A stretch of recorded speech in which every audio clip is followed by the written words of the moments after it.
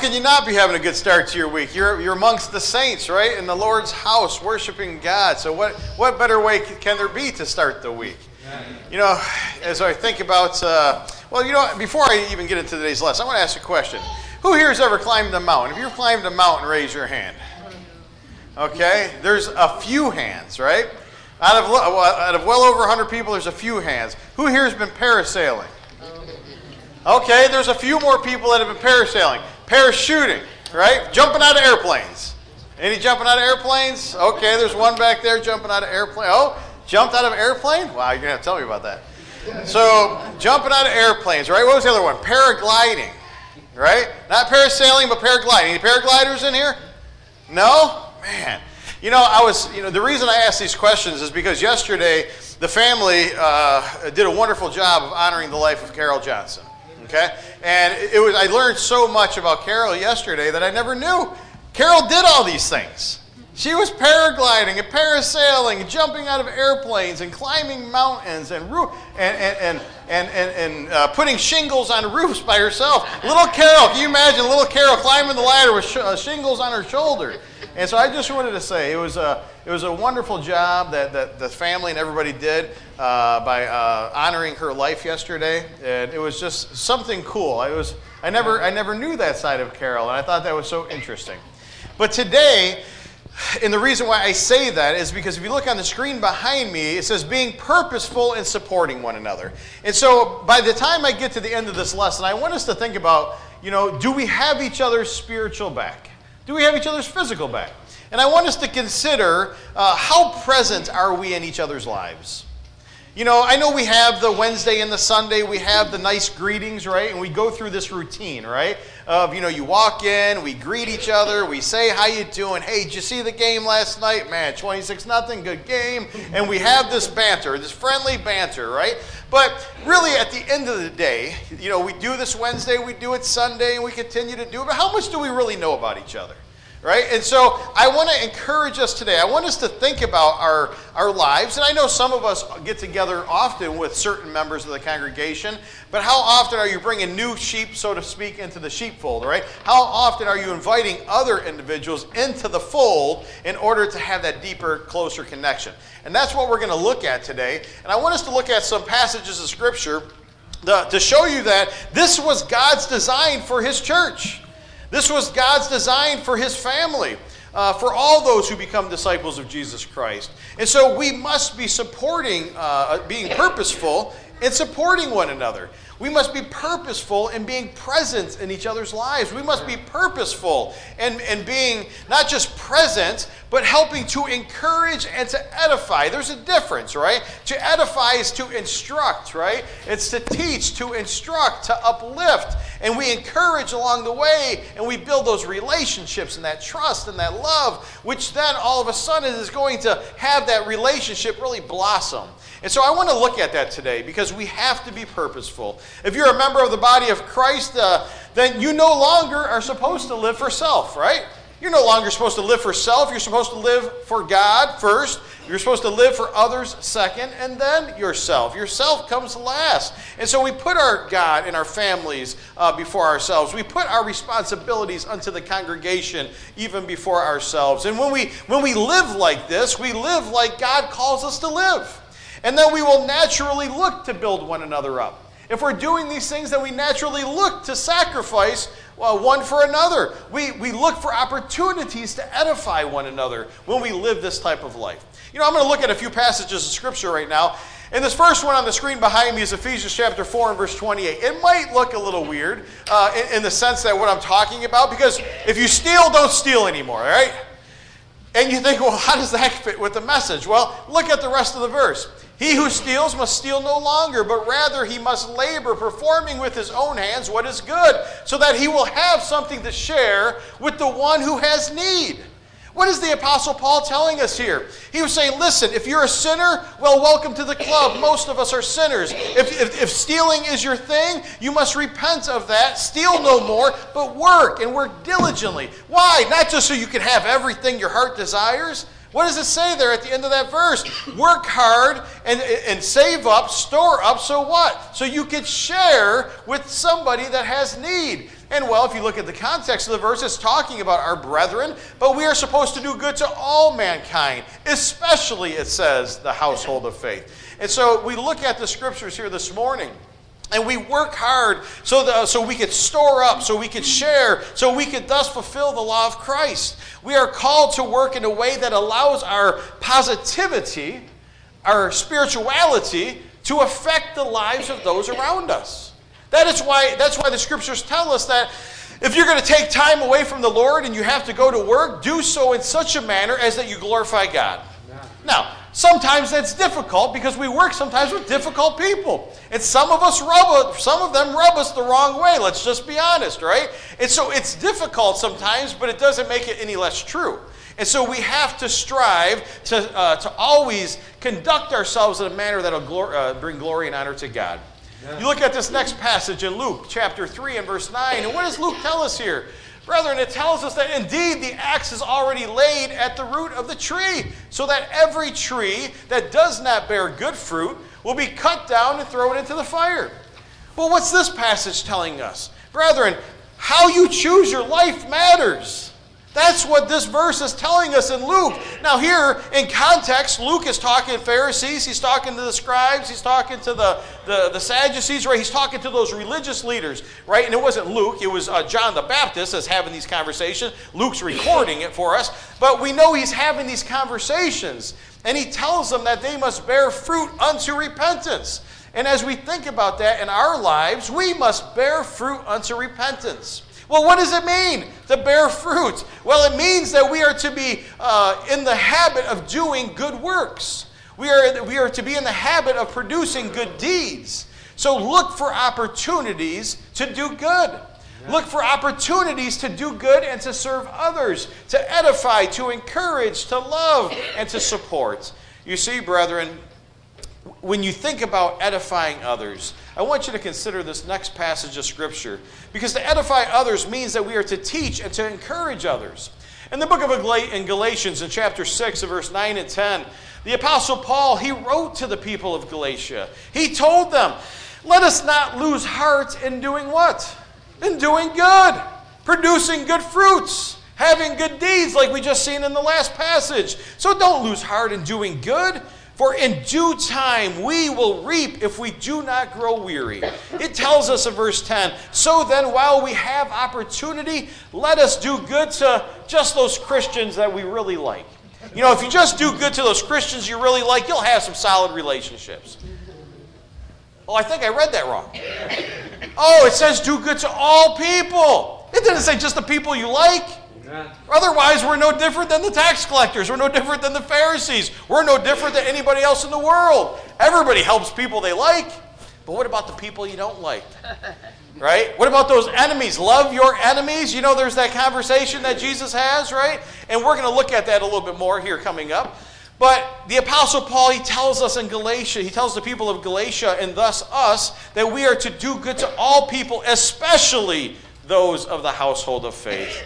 So brothers and sisters, as each of us spend more time in the Scriptures, it's very easy to see that doing good works, edifying others, studying to show ourselves approved, being forgiving and compassionate, living obediently, these are qualities that God commands and not just simply suggestions. Amen. I wonder how often many of us look at this list as suggestions. I wonder how often we look at much of the Scriptures as if it's a good suggestion for being a good person, rather than this is what the Lord requires. That when you stand before Him in judgment, which you will, then He's going to judge you based on His Word and how you lived according to it. So earlier, a few moments ago, when I said how you live your life matters, it matters. Yeah. Because God has given us the blueprint. Do you want to be faithful and true? Do you want to be pleasing in His sight? Do you want to hear, well done, my good and faithful servant? Then if you do, we must do the things that we're looking at here this morning. Because do we live in a world that is increasingly hostile to Christianity? Do we live in a world that is increasingly hostile to the church, to our Christian faith, to our beliefs, to our moral principles, to the Word of God, to the ways of God? And the answer to that question is a resounding yes. And so, brothers and sisters, those qualities are not suggestions that are on the screen behind me, but requirements for all of God's people who look to make heaven their eternal home. Amen. You see, brothers and sisters, these qualities are a must and they are not an option. Outside of the house of God, the storms of life are raging. Anybody here got some storms going on in their life right now? Anybody got some family members where the storms of life are raging? You know what I mean, right? The problems of life. Maybe a medical diagnosis that you're not happy with, right? That you weren't expecting. Maybe there's some marital issues. Maybe you're having some problems with obedience with the kids. Maybe you're just dealing with, well, fill in the blank. It could be any number of things. Maybe you got some career issues. Maybe you're having trouble in school. You see, brethren, you look at this here this morning. As we think about the storms and the problems that come up in this life, all we hear about in our crazy news cycle right now, what do we hear? Protests. Any protests going on? Oh, there's protests going on around the country, around the world. Protests, various wars, political dysfunction, and on and on and on. The list could go. So we must never forget that we as God's people are a people of peace and hope. And that our peace and hope doesn't reside in the world. It doesn't reside in politicians. It doesn't reside in protesting injustices. Our peace and our hope doesn't reside in government programs. Last time I checked, if you're a faithful disciple of Christ, your hope lies in Jesus Christ. And if your hope resides in Jesus Christ, well, then you need to put on the blinders, and you need to stay focused. And when I say put on blinders, I'm not talking about burying your head in the sand and pretending like everything's just okay around you. What I'm talking about is that there's always going to be protests. There's always going to be wars. There's always going to be famines. Anybody here ever study history? Right? Are we the first country to deal with some of these things? Are we the first generation of people who've had to deal with these things? Every generation going back to the garden has had their problems. And every type of problem that you see today has been a problem with humanity since the beginning of time. Why? Because you live in a fallen world. And that we have, our minds have been open to both good and evil.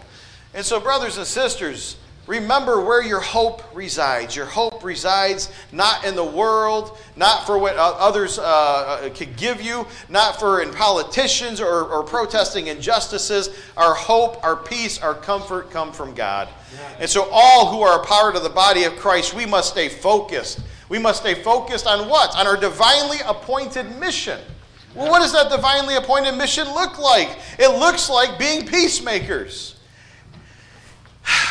And when I say peacemakers, and we were talking about this on this past Wednesday morning for Russ and myself and Ron and Carol and Jim, we were doing a study on Matthew. We were doing a study in Matthew chapter 5. We were looking through the Beatitudes, and we got to that one that says peacemakers, right? Peacemakers isn't talking about, Nick and Thomas are having some issues, right? And so Nick and Thomas are having their issues, and, and I like them. They're both pretty decent guys. They're okay. And so, I'm gonna go be a mediator, right? And I'm gonna be a peacemaker. I'm gonna bring them back together, right? At least I'm gonna try. That's not the peacemaking that God's calling us to do. Now, can I do that? Sure. But that's not the peacemakers that God wants us to be. God wants us to help the world to become at peace with Him. Are we not, is there not, when we sin against God, doesn't it make us an enemy of God? And so we need to teach the world the truth, the Word of God, in order to bring them back into fellowship with God. Thus, we establish peace between mankind and God. That's the peacemakers that we're called to be. Now, along the way, can you help a couple friends or maybe a couple family members who are having a conflict? Sure, but that's not the peacemakers it's talking about in the Beatitudes. And so we need to make sure that we're following our divinely given mission. We are to be peacemakers, and our job is to be the salt and the light of the world and to love the unlovable. We're going to get back to that one in a minute. Loving the unlovable. Being a Christian is no cakewalk. Christians need to have each other's backs. And we must stop closing ourselves off from the body of Christ. The biggest hindrance to many of our faiths is the fact that we often decide to close ourselves off from the saints. Anybody here think prayer is powerful? But yet, and sometimes we don't call anybody and everybody that we can. I want everybody praying. Why? Because I need help. I need God to hear what's going on in my life. It's not that he doesn't know, but God tells us to continue to go to him in prayer, to lay our petitions before him, because prayer is powerful. And so we need to make sure that we don't close ourselves off from those who are willing and able to pray for us, those who are willing and able to have our spiritual and physical backs. We need to make sure, brethren, that we are allowing the church to be able to encourage us. Because we are to be each other's support group. We're to be each other's spiritual family. And if you really believe that, then you got to let people in. You got to let them in. Christians need to be encouraged by one another, to strengthen one another. Isn't that why the Bible says iron sharpens iron? Right? And I've seen something that was funny. I can't remember who put it on Facebook, but I seen something this week that said, stop trying to sharpen yourself with people who are butter knives. And I seen that, and I started laughing. And if you know what that passage of Scripture means, it's funny. And so how many times do we have people in our lives that are butter knives? We need to, iron is supposed to sharpen iron. And so, brothers and sisters, being a Christian is no cakewalk. And I know that as I tell you all these things, I think to the 1 Thessalonians chapter 5 and verse 11, where Paul tells the Thessalonians, encourage one another, build one another up. And these Christians, he was praising them for their encouragement of others. And if God came back today, if God was to come back today, would he find you and would he praise you for your encouragement and for your edification of others? Have you guys ever noticed I like to pose questions like that? If God came back, would he find you faithful? If God came back, would he praise you for your willingness to edify and to encourage and to love the brethren and to love others? I pose those types of questions because we need to have a regular introspection of our faith. We need to look in the mirror and be honest with the person that's looking back at ourselves when I ask myself the difficult questions. Am I who God calls me to be? Am I living the life that God calls me to be? Do I have my brethren's spiritual back? Am I present in their lives? Am I willing to sacrifice for others? You see, brethren, there's a whole list of questions that we could propose. God's return is coming. And the reason why I ask those questions is because we need to be ready. Doesn't the Bible say that Jesus' return is going to be like a thief in the night? Who here, if they knew that Nick was coming to rob your house on Wednesday at 6:30, ain't going to be ready for Nick?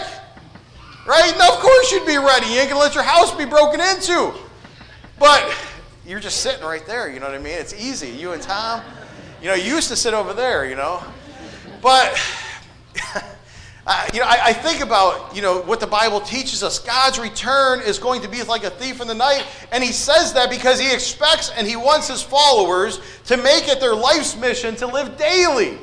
To live daily according to his commands. If you knew that God wasn't coming back to July 25th, 2037, how many of us ain't going to wait till July a couple days before and be like, I'm going to get this religion thing right real quick because, the Lord's going to be back any minute now. God's not going to be fooled. He knows if you've been faithful. He knows where your heart is. And so, brethren, we continue to look at the scriptures here this morning. Think about the letter to the people of the Hebrews. What do we notice in Hebrews? Hebrews rebuked the Jewish converts to Christianity for their failures and for their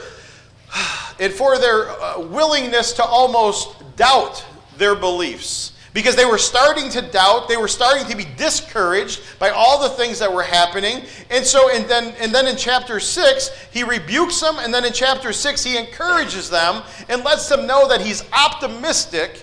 The author of Hebrews is optimistic that they're going to right the ship and that they're going to remain faithful, they're going to remain true, but he had to write the letter in order to make sure that he allowed them to understand that I see what's going on.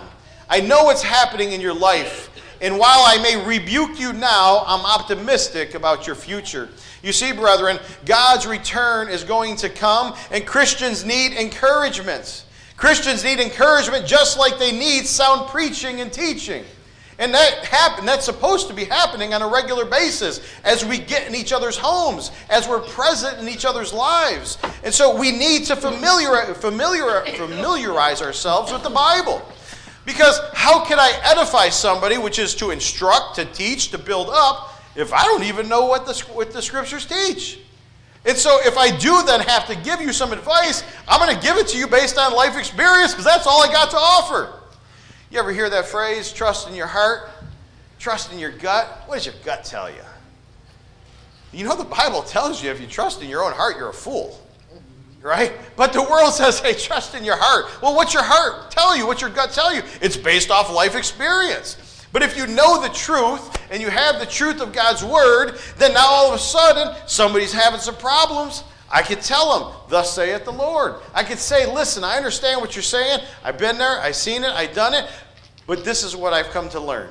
And then you can instruct, you can edify other individuals. And so by teaching others about Jesus and the love that God has for humanity, it's not only going to uplift them and encourage them, it's hopefully going to lead a lost soul to Christ. Or it's hopefully going to lead an errant brother or sister in Christ back unto the Lord.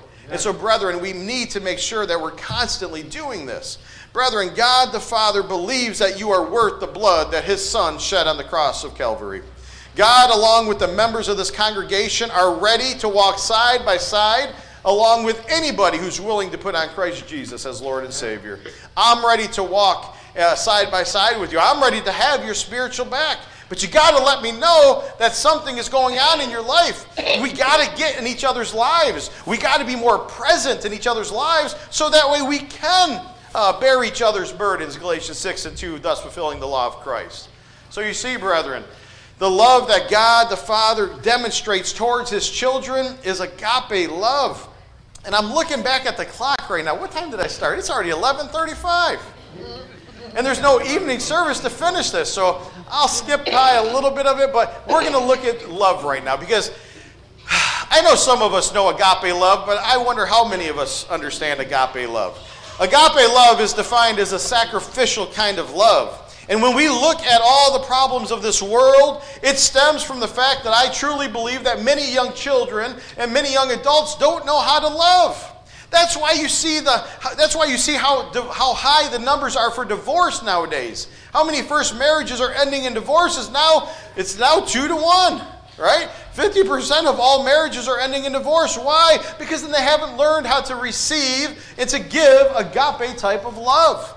You know, when we think about love in America, I say, man, I love my dog like I love that pepperoni pizza that I had last night. And I love my wife like I love that Mexican sandwich, right? Because, why? Just because, well, we have one word for love. But brethren, when we think about the love, Jim, my clicker's not working all of a sudden. Hit the next slide for me, please. And so when we think about love, I want you to look at the screen behind me, because when you study out the scriptures and you understand that the New Testament was written in Koine Greek, they had 4 words for love, not one, so they didn't have to use the same word for their dog and their pizza and their wife. And you look at this slide behind me, Phileo, right? It's a love which speaks of an affectionate regard or a friendship. Usually, like if you had a best friend, it's a Phileo type love, right? According to Koine Greek. Agape, that's that love that keeps on loving even when the people being loved are unresponsive. Even if they're unkind or unlovable or even unworthy. It's an unconditional love. Agape is used by Christians to express the unconditional love of God for his creation, no matter what their faults are. That's the type of love that we are to have, not only for one another, but for the enemies that we'll get to in a minute. And then there's I think it's Storge, and it's a natural affection. It's a natural obligation. It's that love that like maybe a mother or a father has for their children. And then there's that last one, right? Eros, right? It's an erotic type of love. It's that passionate love. It's based on like a sexual passion. So you can see there's 4 different words for love.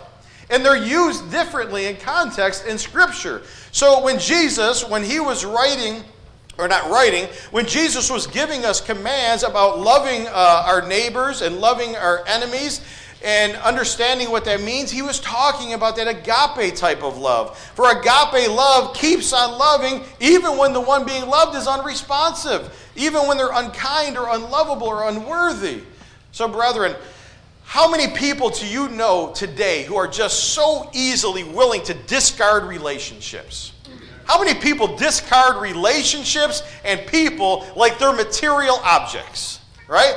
That's not how God calls the church to love. That's not how God calls us to conduct ourselves. Instead of discarding people, we need to teach them about the agape type of love. That love that comes from the cross of Jesus Christ. Yeah. Why did Jesus go to the cross? What gave him the victory? A, because he was obedient unto the Father, but he knew that you were worth it. While we were yet sinners, Jesus Christ went to the cross for us. And so, brethren, we need to teach the world about the agape love that came from the cross of Jesus Christ. We must demonstrate that type of love, not with words, but with actions. Because we understand, brethren, that when we are willing to demonstrate that type of love, it's received very differently than if I just give you a definition.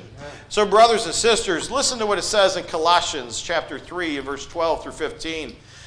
So as those who have been chosen of God, holy and beloved, put on a heart of compassion.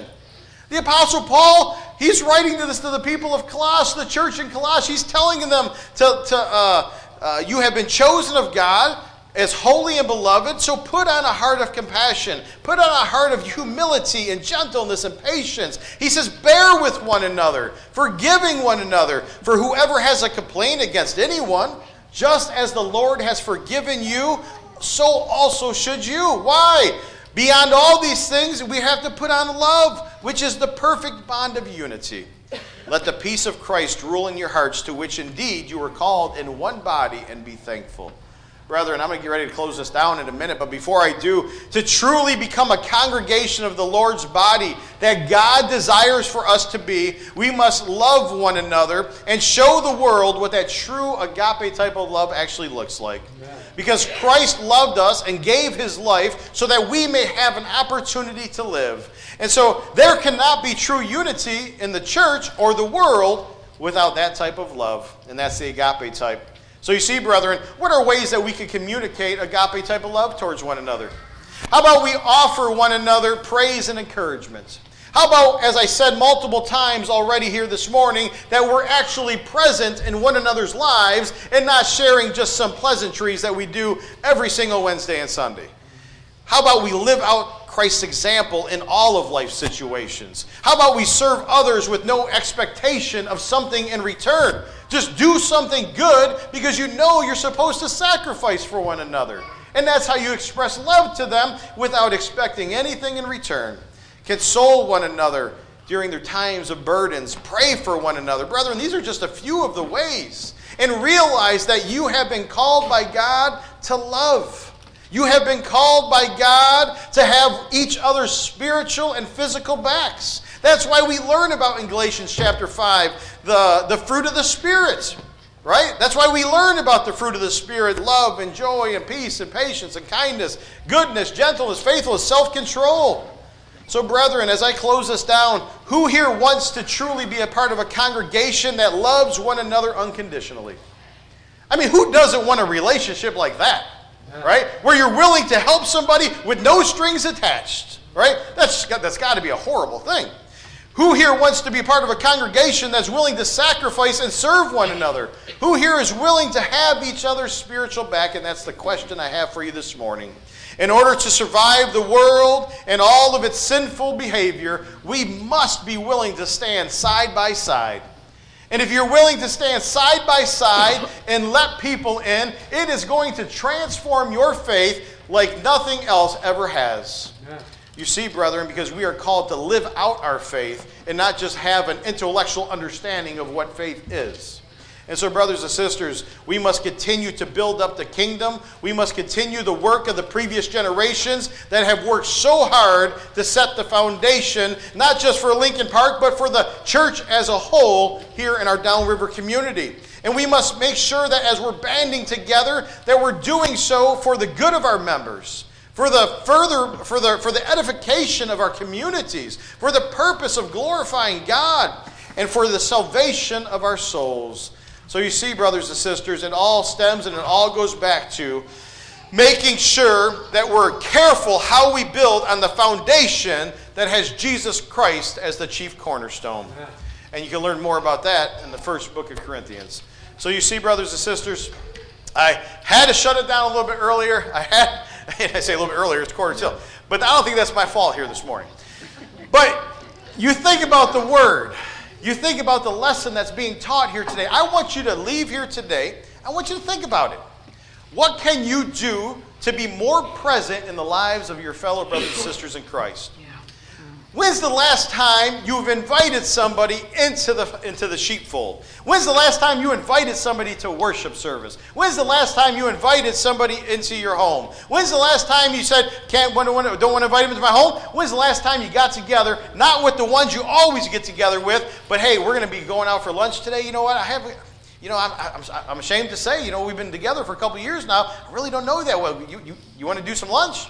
You want to get together for a cup of coffee? I'd love to be able to get to know you better, right? There's ways that we could do it, but the point is we need to be purposeful in doing it. And if we're purposeful in doing it and building rock-solid relationships, then you're going to do all the rest that God speaks of. You're going to be willing to open up, to trust, and to allow them to help you in your time of need.